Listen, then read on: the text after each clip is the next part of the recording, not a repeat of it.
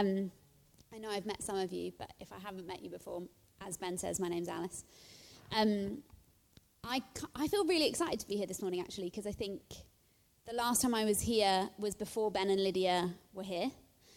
And I'm excited to see, I've been hearing so many stories of what God is doing, and I finally get to be like in the midst of it all with you all. So I'm really happy to be here. Thank you for having me. I wanted to start this morning kind of starting by telling a little bit of a story about myself, and then I'll end it in the middle of my talk. But because most of you don't know me, I'm aware that probably most of you don't know that I didn't grow up in church. I didn't grow up with a Christian family. I didn't grow up coming to church or knowing this kind of community. And even though that was true, I actually went to university and studied world religions and philosophy. And I kind of would say I perfectly fitted into all the stereotypes of a philosophy student, bar smoking a lot of weed. Didn't do that. But I did do everything else a philosophy student does. I was opinionated, argumentative. I had this kind of pluralistic outlook on faith and spirituality. Like I had a real interest in why we approach faith as humans. I particularly was interested in the element of faith that brings communities together. Why is it that in our kind of experience of the world that so often faith plays a part? I found that fascinating. But I wouldn't have described myself as spiritual. I certainly wouldn't have described myself as religious. And to me, I guess at that time, religion of any kind just seemed a bit like a life crutch for the weak. But in studying philosophy, I came to realize that there was kind of this key element of our humanity, or our desire to connect to one another, our search for understanding and meaning, that I, and also most philosophers I read, couldn't really get to grips with. They couldn't really explain what it was. At the heart of things, there seemed to be a bit of a mystery about who we are on the inside. And I once explained it like this in one of my uni essays. There is something at the heart of things, a depth, which paradoxically could also be described as emptiness. What is most frustrating about this depth is that each of us seems desperate to uncover it, but we appear endlessly unable to find whatever it is that we're looking for. Is there even something to find? You can see that I was a little bit intense. I always find, even when I've read back some of my essays, I find it hilarious how intense I was as an 18-year-old. I really thought I had it figured out. Really didn't. But in some sense, the foundational question I'm asking rings true. Where does humanity search for meaning? And do these avenues actually fulfill us? What is universally discussed amongst philosophical study is that there are basically four main ways that humans, you and I, our families, our friends, people who are spiritual, people who are atheists, people who are Christians, whoever they are, there are four main ways we go looking for meaning and connection.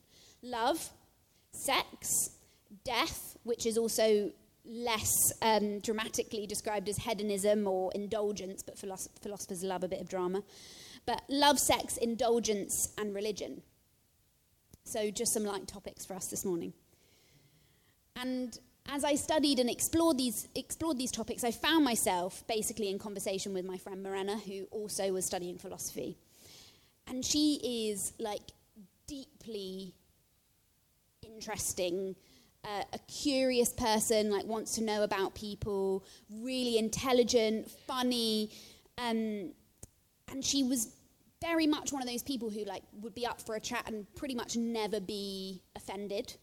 And I found her so compelling. Something about her, I was like, wow, like this girl is like up for a proper good philosophical debate, and nothing really seems to like be any offense to her. And she was my first ever Christian friend. And what was most compelling about her, I think, is that she would absolutely be comfortable to say, oh, I don't really know. And I found that compelling because my whole life was like, I desperately want to know. I want to know all of the answers. I want some book or some philosopher to tell me what the answer is. She was like, oh yeah, I don't really know. I'm like completely comfortable in the grey area, completely comfortable. And I didn't know what that was. But she was the person who invited me to church, and I thought, well, you seem pretty at peace, and I want a bit of that, so I'll go with you.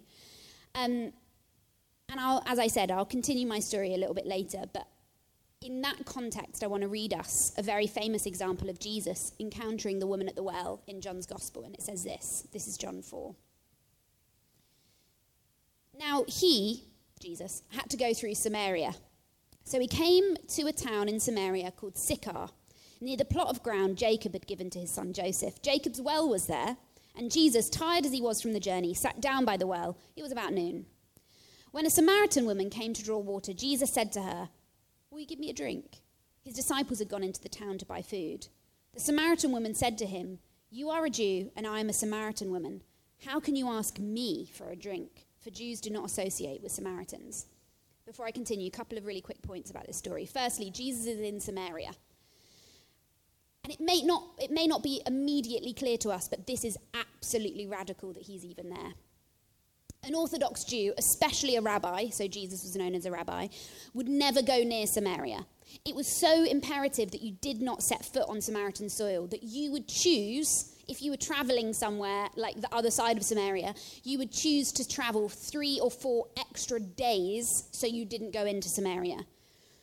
So you would meander your way through the outskirts. And the reason is because Jews hated the Samaritans. In Jewish eyes, the Samaritans were spiritual heretics. They were complete scum, basically. And if you were to cross paths with them, you would be pronounced unclean. So 1, Jesus is in Samaria. This is massive. 2, Jesus is talking to a woman, and men did not speak to women in public, because women in the first century context, even Jewish women, had no legal rights. They were uneducated. In fact, rabbis would refuse to teach their own daughters the Torah because educating them was seemed completely worthless. And more, this particular woman is coming to draw water at noon. And that's important because commentators all say the same thing. Women would get together in the morning or the evening. They would get together in community and they would go together to collect water when the heat of the day wasn't, apparent. And this woman is going on her own and in the middle of the day. So what we know to be true about her is that she is disgraced by her town. This is not normal. Women don't normally go out alone in the heat of the day. And she was forced to go alone because of something that she had done. So Jesus is in Samaria, strike 1. Jesus is speaking to a woman, strike 2. And this woman is out in the middle of the day, strike 3. So as I continue to read this story, can I encourage you, try and imagine, close your eyes if it helps. It does often help me as a dyslexic. I'm like, I need to focus. And try and feel in your body the palpable shock and energy of the religious outrage provoked by Jesus' behavior. So here's back to verse 9. You are a Jew, and I am a Samaritan woman. How can you ask me for a drink? For Jews do not associate with Samaritans. Jesus answered her, if you knew the gift of God and who it is that asks you for a drink, you would have asked him, and he would have given you living water. Sir, the woman said, you have nothing to draw with, and the well is deep. Where can you get this living water? Are you greater than our father Jacob, who gave us the well and drank from it himself, as also did his sons and his livestock? Jesus answered, everyone who drinks this water will be thirsty again. But whoever drinks the water I give them will never thirst. Indeed, the water I give them will become in them a spring of water welling up to eternal life. The woman said to him, Sir, give me this water so that I won't get thirsty and have to keep coming here to draw water. He told her, Go, call your husband and come back. I have no husband, she replied. Jesus said to her, You are right when you say you have no husband. The fact is, you've had 5 husbands, and the man you now have is not your husband. What you have just said is quite true. Sir, the woman said, I can see that you're a prophet. Our ancestors worshipped on this mountain, but you Jews claim that the place where we must worship is in Jerusalem. Woman, Jesus replied, believe me, a time is coming when you will worship the Father, neither on this mountain nor in Jerusalem. You Samaritans worship what you do not know. We worship what we do know, for salvation is from the Jews. Yet a time is coming and has now come when the true worshippers will worship the Father in spirit and in truth. For they are the kind of worshippers the Father seeks. God is spirit, and his worshippers must worship in the spirit and in truth. The woman said, I know that the Messiah, called Christ, is coming. When he comes, he will explain everything to us. Then Jesus declared, I, the one speaking to you, I am he. Okay, so let me give you a bit of context. Because Samaria is arid, so the only available water would have been found in kind of wells or cisterns or ponds, so big bits of water basically that are just sitting there for people to go and get. And as a resident of Sychar, this woman would have memorized the whereabouts of all this stagnant water basically, because that's the only place she could have got it. And so if one dried up, she'd walk to the next one. And if that one dried up, she'd walk herself to the next one. If that one dried up, she'd walk herself to the next one. But Jesus offers her something completely unexpected. Apparently, he's able to provide living water. And living water is like moving, fresh water, flows from springs or rivers or streams, so stuff that moves.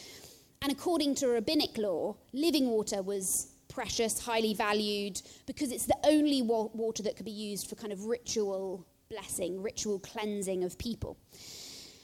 So what we know from her response is that she is desperate to be clean. She's desperate to be cleansed. And so she wants to know where this water is.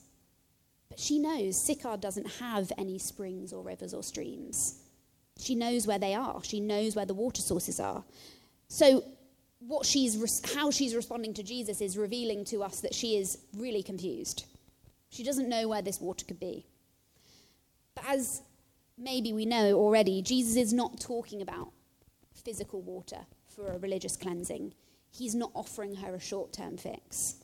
The living water, the Holy Spirit that Jesus offers will well up to eternal life, it says in verse 14. And I always think it's important for us to ask, what actually is eternal life? I think lots of us will have different understandings of what eternal life is. And as you may know, much of the New Testament is originally written in Greek, and there are two words that can be translated life. One is bios, which is more closely translated to our physical existence, so our physical bodies, our bios life. And the other word is zoe, which is a quality of life. Let me illustrate what I mean. So if you're anything like me, when you go on holiday, you spend at least a few days, if not a whole week, trying your best to relax. You know, I'm overthinking things. I'm thinking I need to make sure I've got that thing in with the doctor. I need to make sure I've emailed that person. I need to make sure I've texted back that person. I've got a bit of a buzzy brain. Like I find it really hard to relax. So the first few days of holiday, I'm still like, oh my gosh, I'm trying my best to kind of run with it. But there is often a moment in a holiday where something shifts for me. You know, I've walked in nature all day, or I've experienced a town or a city, or I've had great food, or I've had great conversation with, I don't know, a stranger I've never met, and I've been like, whoa, that was incredible. Or I've seen something that I've never seen before, or done something that I've never done before. And then I get back to where I'm staying, and I sit down, and I get my two drinks of choice on holiday would be like an ice-cold Coke Zero or a spicy margarita. No one knows what it will be until I get home. But in those moments, I'll sit down and I'll think, yeah, that was a good day. That is the life. I've experienced something new. I felt fully myself today. I felt excited and compelled by the world. I felt close to God. I've seen something new. And this is Zoe. It's when our lives are thrilling, when we're filled with energy, when we feel purpose in our jobs, when we, laugh with our friends, when we feel known by them. Those moments where we're like, I'm fully myself. This is Zoe. Zoe is a quality of life. It's the stuff that makes life worth living. And it literally says in verse 14, the water I give them will become in them a spring of water welling up to eternal Zoe. Eternal quality of life. Zoe is what gets us past existing into real living. But it's also important for us to know that, perhaps unlike our immediate associations with eternal life, in this context, what Jesus isn't necessarily only talking about is heaven, like our eternal life forever and ever.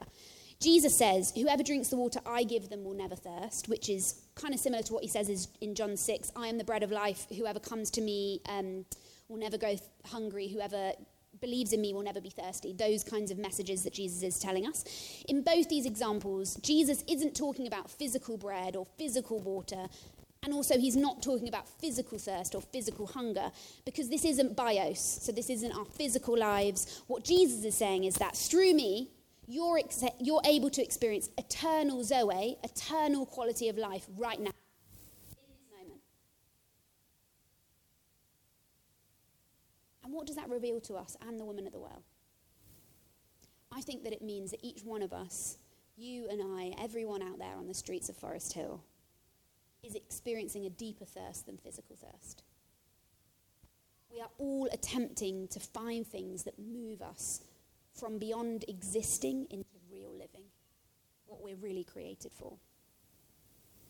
And just to be clear, some of our attempts to do real living can be really good things, like, writing a bucket list of things we want to do in our, 40th year, or countries we want to see, or career developments we hope to make, or visions and dreams for our family life or our personal lives, or, businesses we hope to build, or having a family, experiencing love, giving more love, experiencing more healing. All of these things are really good things. But in and of themselves, they aren't bad. And they give us, I would say, a foretaste of what Zoe promises us. But Jesus says, if you rest your heart in them, you will always be thirsty.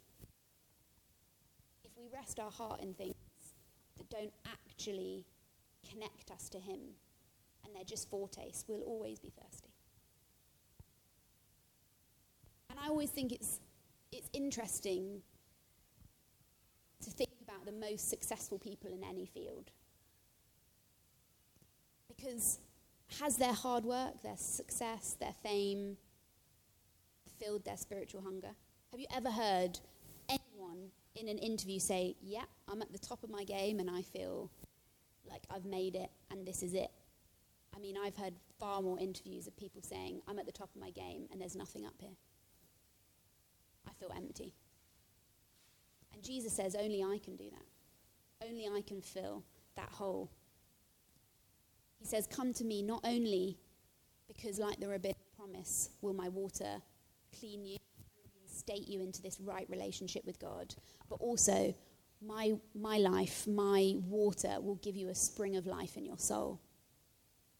You will have a whole new purpose, a whole new joy, a whole new way of being. Because the Zoe that Jesus offers isn't just a holiday. It's not just 2 weeks of our lives. It's the transformation of our hearts. It's the transformation of our minds. It's the transformation of our souls. And really slight side point, I always think it's important to recognize when we look at this kind of thing, to recognize that often people haven't experienced this kind of life in church. We haven't always done a great job. And I say that as someone who works for one. Sometimes people don't experience this. What they experience is boredom or judgment or small-mindedness or anger or control from their leaders. So I want to express that this isn't always what we experience inside of a church context, although we really do want to. We really are trying to. But it just is what it is. But that's not the person of Jesus. Before I became a Christian, I spent hours and hours of my life going to the pub with Morena and basically arguing any single point of view she ever brought up. I was like, I'm cleverer than this. I can win. If you know me, you'll know that I still need to bring to Jesus often my desire to win at everything, including arguments, which Brannon can definitely attest to. But I really loved having chats with her, but I was in it to win it. Like, I wanted to win against her and prove her wrong. And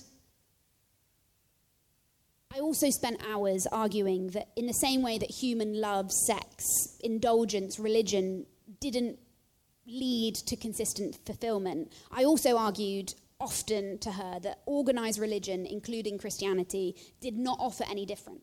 And I would say that actually here Jesus is saying that I was right in that regard. Not about everything, but in this regard. because he argues that religion cannot satisfy us. He does tell us that. Because religion tells you that if you learn to perform your moral and religious duties better, if you become a cleaner person on the outside, you're able to kind of climb up this ladder of piety. And the higher you climb, the closer you can get to God. And the religious ladder system is all that the Samaritan woman was expecting from Jesus. It's all she had ever experienced. She was accustomed to her reputation. She was accustomed to being who she was. And at face value, the man who stood before her was a rabbi. The man who stood before her, Jesus, to her, was a religious elitist almost. And she wasn't pure. And the religious ladder system, I would say, is often what we may have experienced inside of church, or people out there may have experienced of the church. I'm not speaking of necessarily our community, but I'm speaking just in general. And despite all of that, despite all my arguments with Morena, I found myself at church. I found myself following her almost without without even knowing what I was doing. I was like, yes, I will go to church with you. That sounds interesting. And naturally, I stood right at the back. And in the church that I actually first went to, there was lots of pillars, which was great for a non-Christian, because then I could stand behind a pillar and be like, nobody can see me, but I can see you. And I would kind of come in and out of church, so I wouldn't go every week, but probably for about 6 months, I would sometimes follow her to church, basically, stand behind a pillar, watch people. I thought it was so weird. People with their hands in the air, I was like, wow, they really believe this. They're really going for it. And particularly when people got prayed for at the end, I was like, that is wild. Like, you're going up to the front, you're trusting someone you don't know, they're pretending to hear from God. Like, it was literally like everything about it, I was like, this is freaking me out. But something about it, I loved. And I distinctly remember thinking at the end of one service, I refuse to go up to the front for prayer. Like, every time I was like, absolutely not. And then I saw out of the corner of my eye a man who I now know really well because I've worked with him, but a guy called Ed, who was a vicar at my old church, literally got off stage, walked round the corner of the church, right to me and was like, I feel like the Lord is saying something to me about you. Can I pray for you? And I was thinking, no. But in my Britishness, I said, yeah, you can pray for me, sure. That sounds great. So he encouraged me to close my eyes and to just open my hands as I was receiving a gift. And he just said, I'm just going to put my hand on your shoulder and just invite the Holy Spirit. And I was like, sure, you do that. So he put his hand on my shoulder, invited the Holy Spirit, waited for a while. And then he had a very specific prophetic word about my childhood, about an experience I'd had that was really scary, basically, and quite traumatic. And there was a very specific thing that he said where basically no one had believed me when I was a kid about this thing. So he said, I have this picture of you, you're going through this thing, and I feel like what God is saying is he's always believed you. And at that point, I literally feel a tangible weight on my body, so heavy that I fall to my knees. And I literally stay there for maybe 30 or 40 minutes, just heaviness all over my body.